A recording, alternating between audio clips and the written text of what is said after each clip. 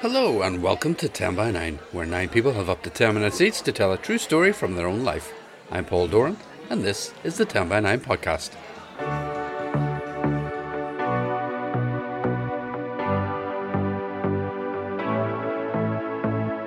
Padraig Ó Tuama and I started 10 by 9 in September 2011 in the Black Box in Belfast, and we love it. It's been a busy couple of weeks for 10 by 9, and of course you can probably hear my voice. What should happen in the middle of it all? I came down with COVID. Minor dose, almost out of the woods, hoping today will bring a negative test result. Anyway, we were back in the Black Box for true stories on the theme Reality in partnership with the Amiden Festival on March 23rd. Luckily, Padraig was around to take control while I listened to the recordings later at home. There are 3 amazing stories from that evening on this podcast. I now realise just how much danger I was in at that time in general, and during those couple of days in particular. I decided to compare him to a beautiful swan. I know. I suck in my belly, pull back my shoulders and straighten up. It's vanity, not lust. And just to add, the 3 stories are from first-timers, brilliant first-timers as you'll hear. And first up, here's Ian Walsh, who kicked off the evening. I'm Ian. I'm a surgeon. I'm an academic. A musician. A writer. A father. A husband. A son. Addicted to alcohol from the start of my life and for what's left of the rest of it. This narrative describes some of my experience in the last days of my solo drinking at home period, derived from my book, The Belly of the Whale. Flagrant pitch there. These days blended almost seamlessly into each other, and there was an overall plan of action to consume enough alcohol to function. And by this stage, functioning meant moving from one room to another, usually to consume more alcohol. The time of day ceased to have any real meaning, and if I managed to get up myself seated comfortably in front of the television in the kitchen with vodka close at hand, I was doing well. Eating was a major achievement, which usually didn't occur. Fluid intake was largely in the form of the water slurped unceremoniously from the kitchen tap to wash and help keep down each swig of vodka. The kitchen sink had the additional function as a urinary receptacle with a built-in flush rinse mechanism. A toilet, yet still a sink. Clever. At one stage, I was more or less trapped upstairs for a couple of days. I was stuck in my daughter's, understandably, vacated bedroom and only managed to crawl to the adjoining bathroom every once in a while to voraciously drink directly from the tap. No matter how copiously I drank, I was thirsty again within moments, which reflected my severe dehydration. The stairs filled me with terror. I was aware that my balance and sense of position were completely shot. I was also anxious in the extreme because of alcohol withdrawal. I thought I had some more alcohol downstairs, but simply couldn't bring myself anywhere close to the stairs to get to it.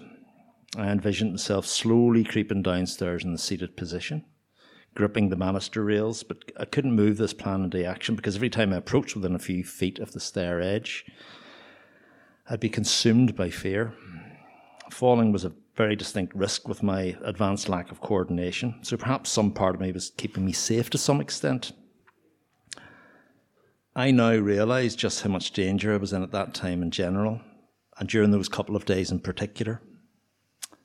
Eventually, my anxiety lifted sufficiently and the balance improved enough to allow me to painstakingly crawl down to the ground floor, where it took mere seconds for me to locate my nearest bottle. If that hadn't been immediately to hand, there were alternatives. Any port in a storm, if the pun can be excused. I'd learnt how to drink aftershave by trial and error. The driving reason underlying the first time was that I was worried that I was going to suffer dangerous withdrawal when I'd suddenly run out of available booze, one stark 4 a.m. So while this was an attempt to stave off an unpleasant, frightening and potentially harmful experience, I'm also sure that I just wanted to get or simply be drunk or drunker. When I tried to drink the aftershave neat, I gagged and I retched immediately. I then diluted it with fruit juice and I sipped it. Holding it down was still difficult, but then I had to wait for it to take effect. With profound relief, it seemed to work, and it certainly got me through this particular dire strait. until I got my hand and gullet on some proper alcohol, that is. A practical point I learnt was how it was so much easier to be able to pour aftershave from a bottle into a glass, avoiding the intense frustration of repeatedly spraying minute aliquots from an atomizer into a suitable receptacle prior to consumption. I would suggest selecting the appropriate bottles for deployment first. Also ensure that your consumption is undertaken over a sink.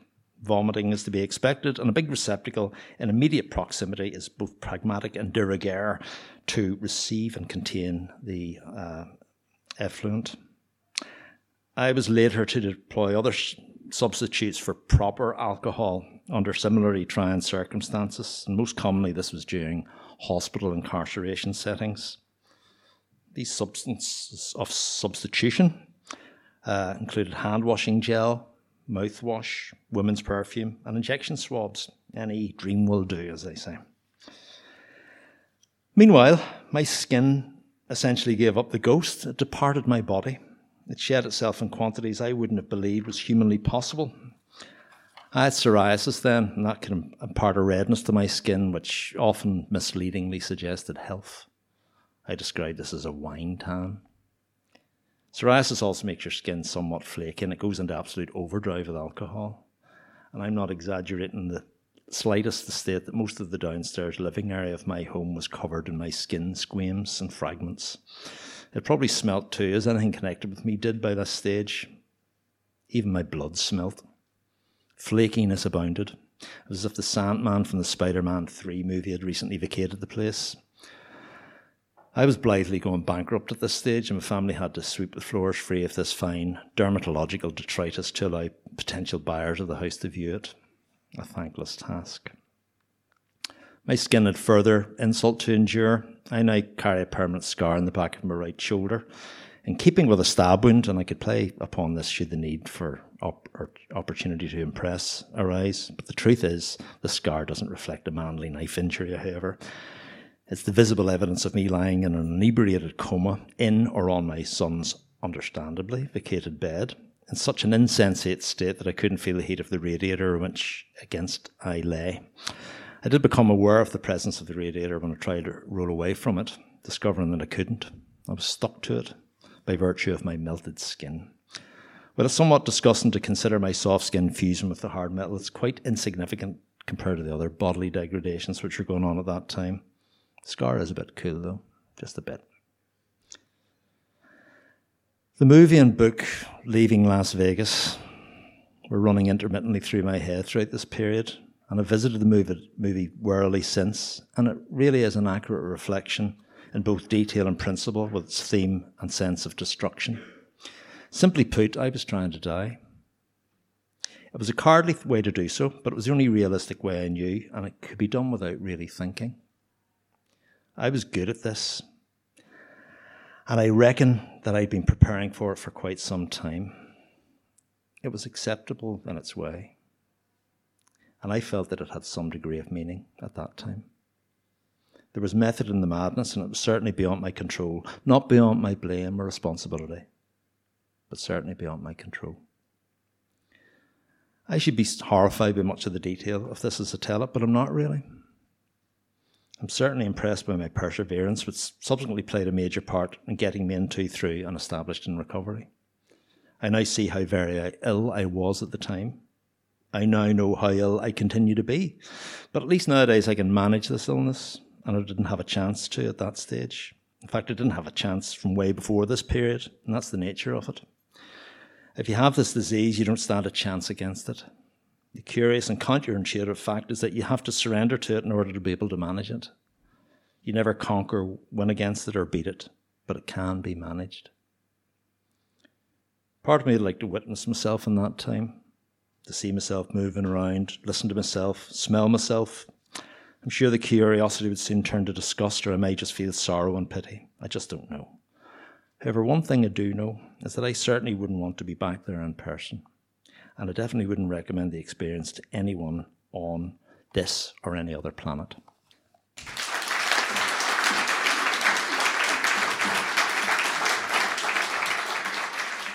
Ian, thanks so much for such searing honesty and harsh reality. What a great start to the 10 by 9 event. Later, Ian got in touch to say how much he enjoyed himself, describing 10 by 9 as enjoyable, enlightening and transformative, and promising to return to the 10 by 9 mic soon. Remember, if you have a story for 10 by 9 or you want to know more about what we do, check out our website, 10by9.com. There's plenty of info there, including all our dates for 2022 and a few other bits and pieces. Okay, next with the reality story, making her 10 by 9 debut, is Deborah McCune. So it's December 2019 and I'm 37 and a mother to a wonderful child, and I'm married with a secure job, a beautiful home and a dog with the sweetest soul. It sounds like my life plan was working out well. The thing is, my husband was no longer living with me, and the happy family unit I strived and longed for was no longer my reality. After a year of being single, I felt it was time to try my hand at dating again. I cast my eyes not too far away by looking for potential dates in my gym. This is lazy granted, but I was very out of touch in practice with dating rituals. My eye settled on a man who, for the purpose of this story, shall be called John. I basically knew absolutely nothing about John, other than I suspected he was single, and I found him very attractive. So yes, I suppose you could say my attributes are lazy and shallow. I knew I needed to make efforts to speak with him more, but I didn't feel brave enough to approach him in person. So I settled for the next best thing. I sent John an Instagram friend request.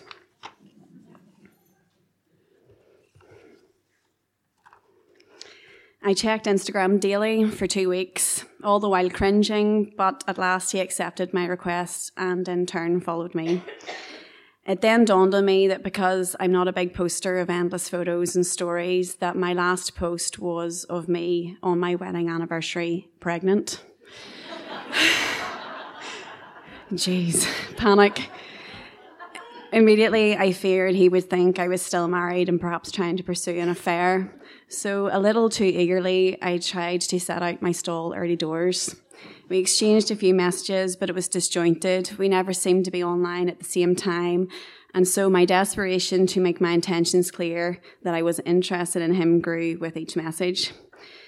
John had a very old photograph of himself on his profile. He was young and goofy looking, a huge contrast from the beautiful man he is today. God, I shriek every time I think about this, but in my pursuit to be seen as humorous and flattering, I decided to compare him to a beautiful swan. I know. He was polite, but the conversation was very endy, and so this story gets worse. I was watching a lot of TikTok videos at the time that played the same song over an embarrassing video. So I decided to make my own, to acknowledge that it was clearly a clumsy attempt to flirt with a guy that I barely knew, and to make fun of myself and my efforts at living in the moment. So I created the video with the soundtrack, and I used the text to refer to the hot guy from the gym and the beautiful swan. I sent him the video, and only to him, because I wasn't quite brave enough for a full public share. So I sent it to him and waited. Saw that he had seen it and waited. If I thought the swan remark was awkward, well, this was a whole new level. I tried to be playful, make fun of myself, and acknowledge the situation of my failed flirting to be met with silence.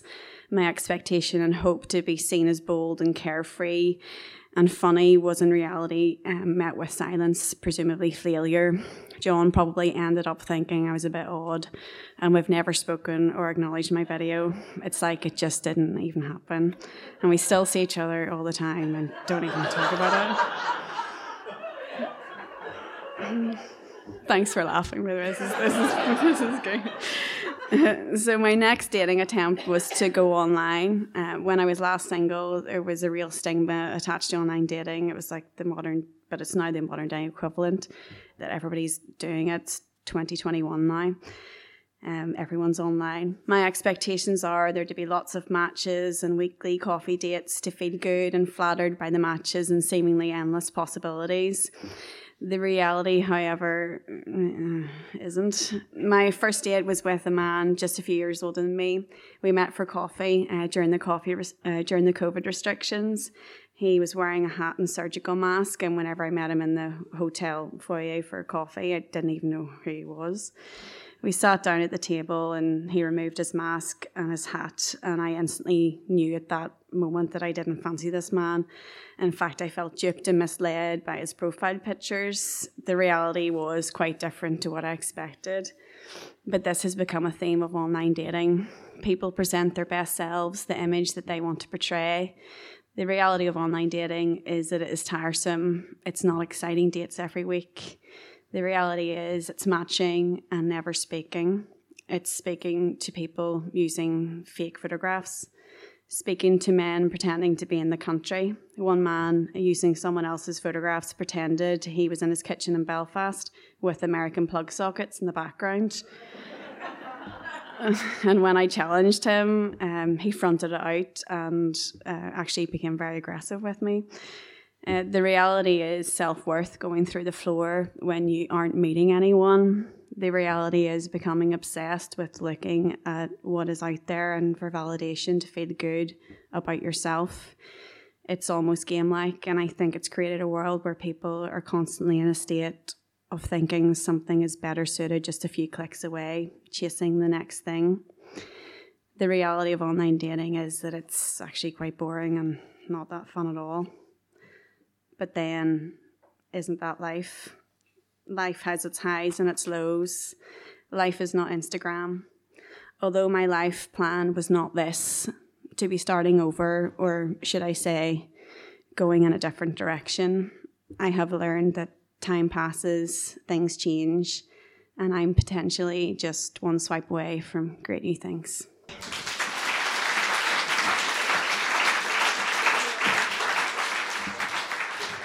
Deborah, thank you so much. What a wonderfully uplifting ending. You told that story brilliantly. Deborah later said she was delving into the podcast archive and alternately laughing and crying out on her walks, which is great to hear.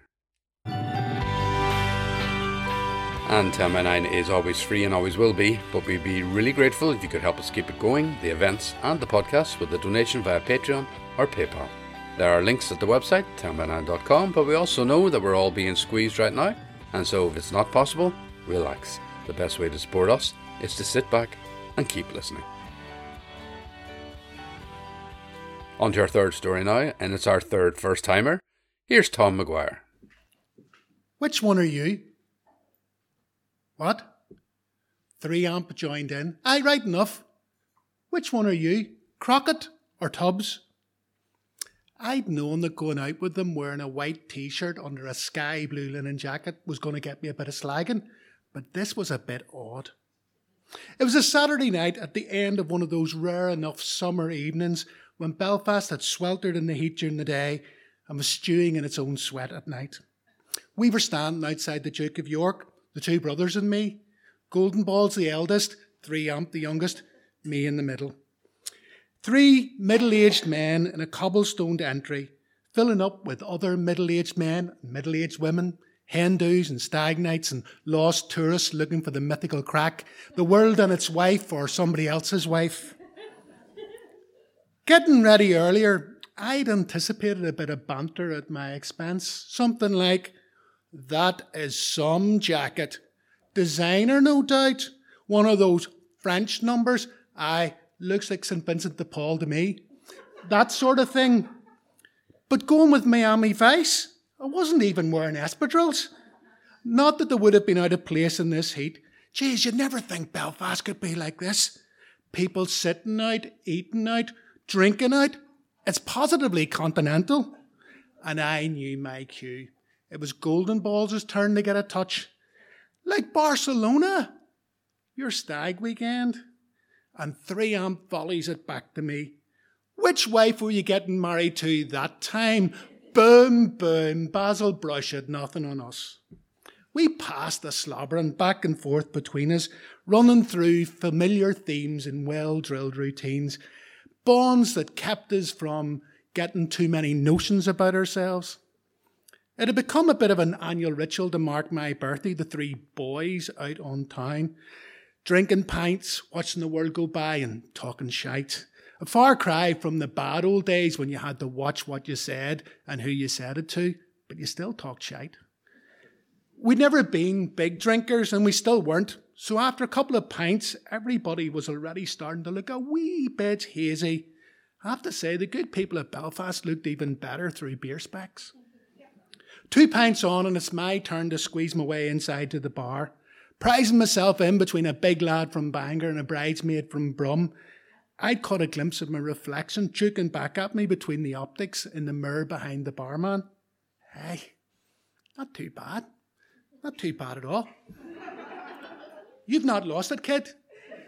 As if I knew what it was, and if I did, what to do with it.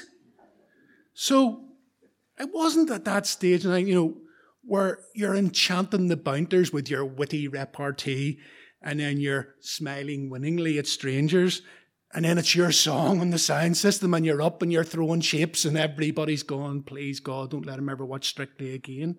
No, I wasn't like that. I just weaved my way back outside, clutching 3 pints of stout and plastic glasses, feeling good and looking good, smiling quietly to myself. This was my best life, and I loved it. So when they'd started on the jacket, that was great. And then, here, don't look round, but I think you've touched this from 3amp. What? He said don't look round, you clamp it. Golden balls scalps the back of my head for emphasis. What were they at now? Wiping the spilled beer froth from my hand on the back of 3amp's shirt, I suck in my belly, pull back my shoulders and straighten up. It's vanity, not lust. I manoeuvre myself so I can just see what they're on about. Without my glasses, it's a struggle, but I can just about make out 2 women and a bloke staring at us from on up the entry. I shrug it off with affected nonchalance. Yeah, probably somebody I taught. I am not taking any bait from these 2 at this stage. It was probably their mas you taught, ventures Golden Balls, or a wee mistake coming back to find her daddy, goes 3amp. Sure, no chance of that. He's been neutered this long while. Yeah, snip, snip. Ha, they erupt in laughter. Shortly afterwards, I have to go to the loo, and as chance has it, I have to walk past the group who've been checking us out. So between the nonchalance, the straight back and holding in the belly, I'm doing a bad impression of John Wayne in True Grit. But as I get closer, I can see that they're too young to have ever watched it. As I go past them, one of them touches me in the elbow and she says, "Excuse me." Yeah, can I help you? Smile. Oh, she says, "Not that smile. You look like you've trapped wind shit." Okay. She ploughs on, undeterred by my facial contortions. "We were just wondering, were on the television?" "Oh, right, yeah. Well, I was on a couple of current affairs programmes on BBC Scotland back when I was a student. Oh, and it was an extra on Taggart. You know Taggart, the Glasgow Cup, Mark McManus. It was really big back in the day." "All right." She'd already lost interest before I'd finished speaking. My words, or maybe it was my voice, didn't match whatever picture she'd had in her head. I was like a badly dubbed version of her expectation. I didn't even get to explain that after 2 days hanging around location, the only part of me that had survived the edit was my left shoulder. Walking down the stairs past Taggart's sidekick. Like no face, no words, but my left shoulder. "Thanks, we thought you read the news." She and her 2 companions turned away from me. I was dismissed. Deflated and desperate for a wee, it's an age thing, I went off to the loo. It was a bit of a bummer to find out I wasn't who she thought she'd seen, that the reality of me in person hadn't lived up to her dream. Talk about raining on your parade. I mulled over the conundrum as I waited for a space at the urinal. Read the news? It couldn't be Trevor MacDonald, I'm too light-skinned. And it couldn't be Hugh Edwards, I'm too dark-skinned and I'm not Welsh. Oh, I know your man. What's he called? George Alagai off the BBC. That'll be it. But he's old. He's at least 10 years older than me. Doesn't he have cancer? I told the brothers what had happened when I got back down to them. And of course, they looked them up on their phones so they could take the piss. You do look a bit like him. Different ears, though. Aye, he doesn't fly earlingus. Good-looking lad, mind you. Pause for comic effect. For an owl boy. Cue raucous laughter at my expense. More ha, bloody ha. My sense of humour bypass was starting to make the West Link look like a country lane. But I got over myself. Later. Much later. Early Sunday morning, it's hangover meets insomnia, another age thing. Words and images are jangling in my head like a child's kaleidoscope every time I shift in the bed. I wasn't a BBC newsreader. I definitely didn't sound like one, and I definitely didn't look like one in the state of me. But eventually, the picture settled.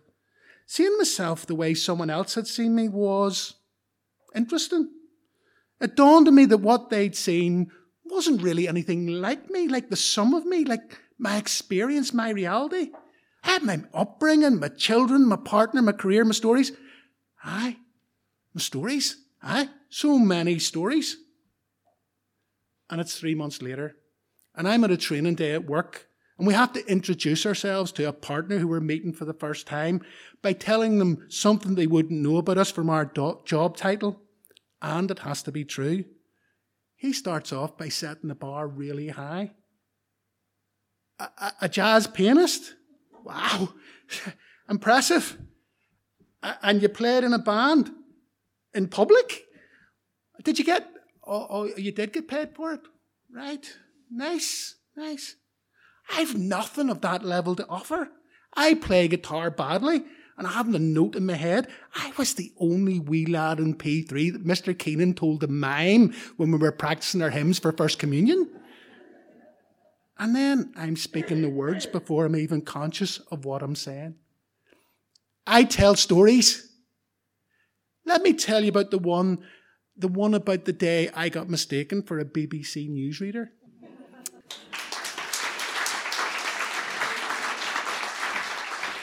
I'd love to know which BBC newsreader they had in mind, Tom. We may never know. Thanks so much for that wonderful, warm story, and I look forward to a pint at the Duke of York if I ever get out of this isolation.